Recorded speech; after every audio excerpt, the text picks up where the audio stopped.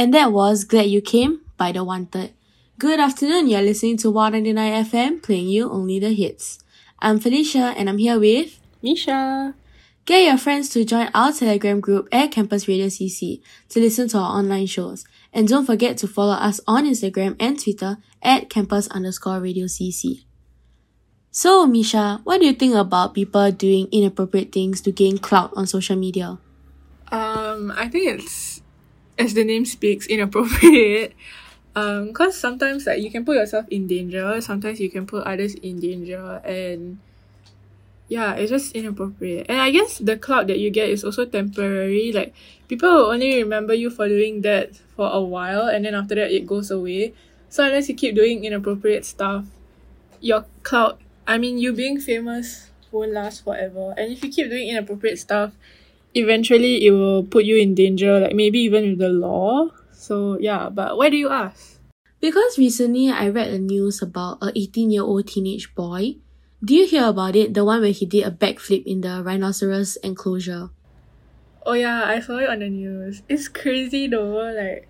Yeah, that's why. Like, I think it's pretty irresponsible. Like, not only does it endanger him, like, he's putting himself in danger. And he's also like, it can put emotional stress on the rhinos also, because like, I don't think many people like go into rhino enclosures except for the zookeepers. So like, can you imagine you're just chilling in your own home and somebody just barges in and then they do a backflip and then like everybody else is just screaming all around? Like, wouldn't you feel like that kind of stress?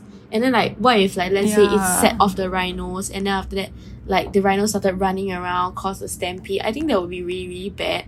And then if I'm not wrong, he has been pressed charges against in the court, if I'm not wrong.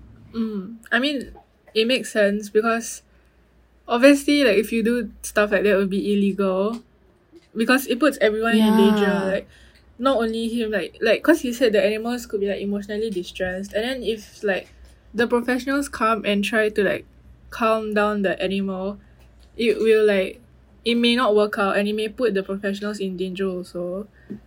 So not only are the animals in danger, and not only is him in danger, like other people will be in danger also. Yeah, that's true. And like, I think it's just really, really irresponsible lah. Yeah, and this thing of jumping into animal enclosures for TikTok and like other social media platforms has been happening quite a lot. Like, it's quite common. It's not the first time it has happened. So. Oh really? Yeah, I don't know why people keep doing it though. Like, it's pretty stupid lah actually. Mm. And then you just get that like clout for a moment, for like a short period of time only, and people just remember you as the really irresponsible kid that did that. You know, like, you're just famous all over Singapore. And come on Singapore is such a small country. Everybody knows everyone here. Yeah. There are other ways that you can be famous on TikTok, you know, instead of putting others in danger and yourself as well. Yeah. Anyways, coming up, we have My House by Flowrider on 199 FM, your campus radio station.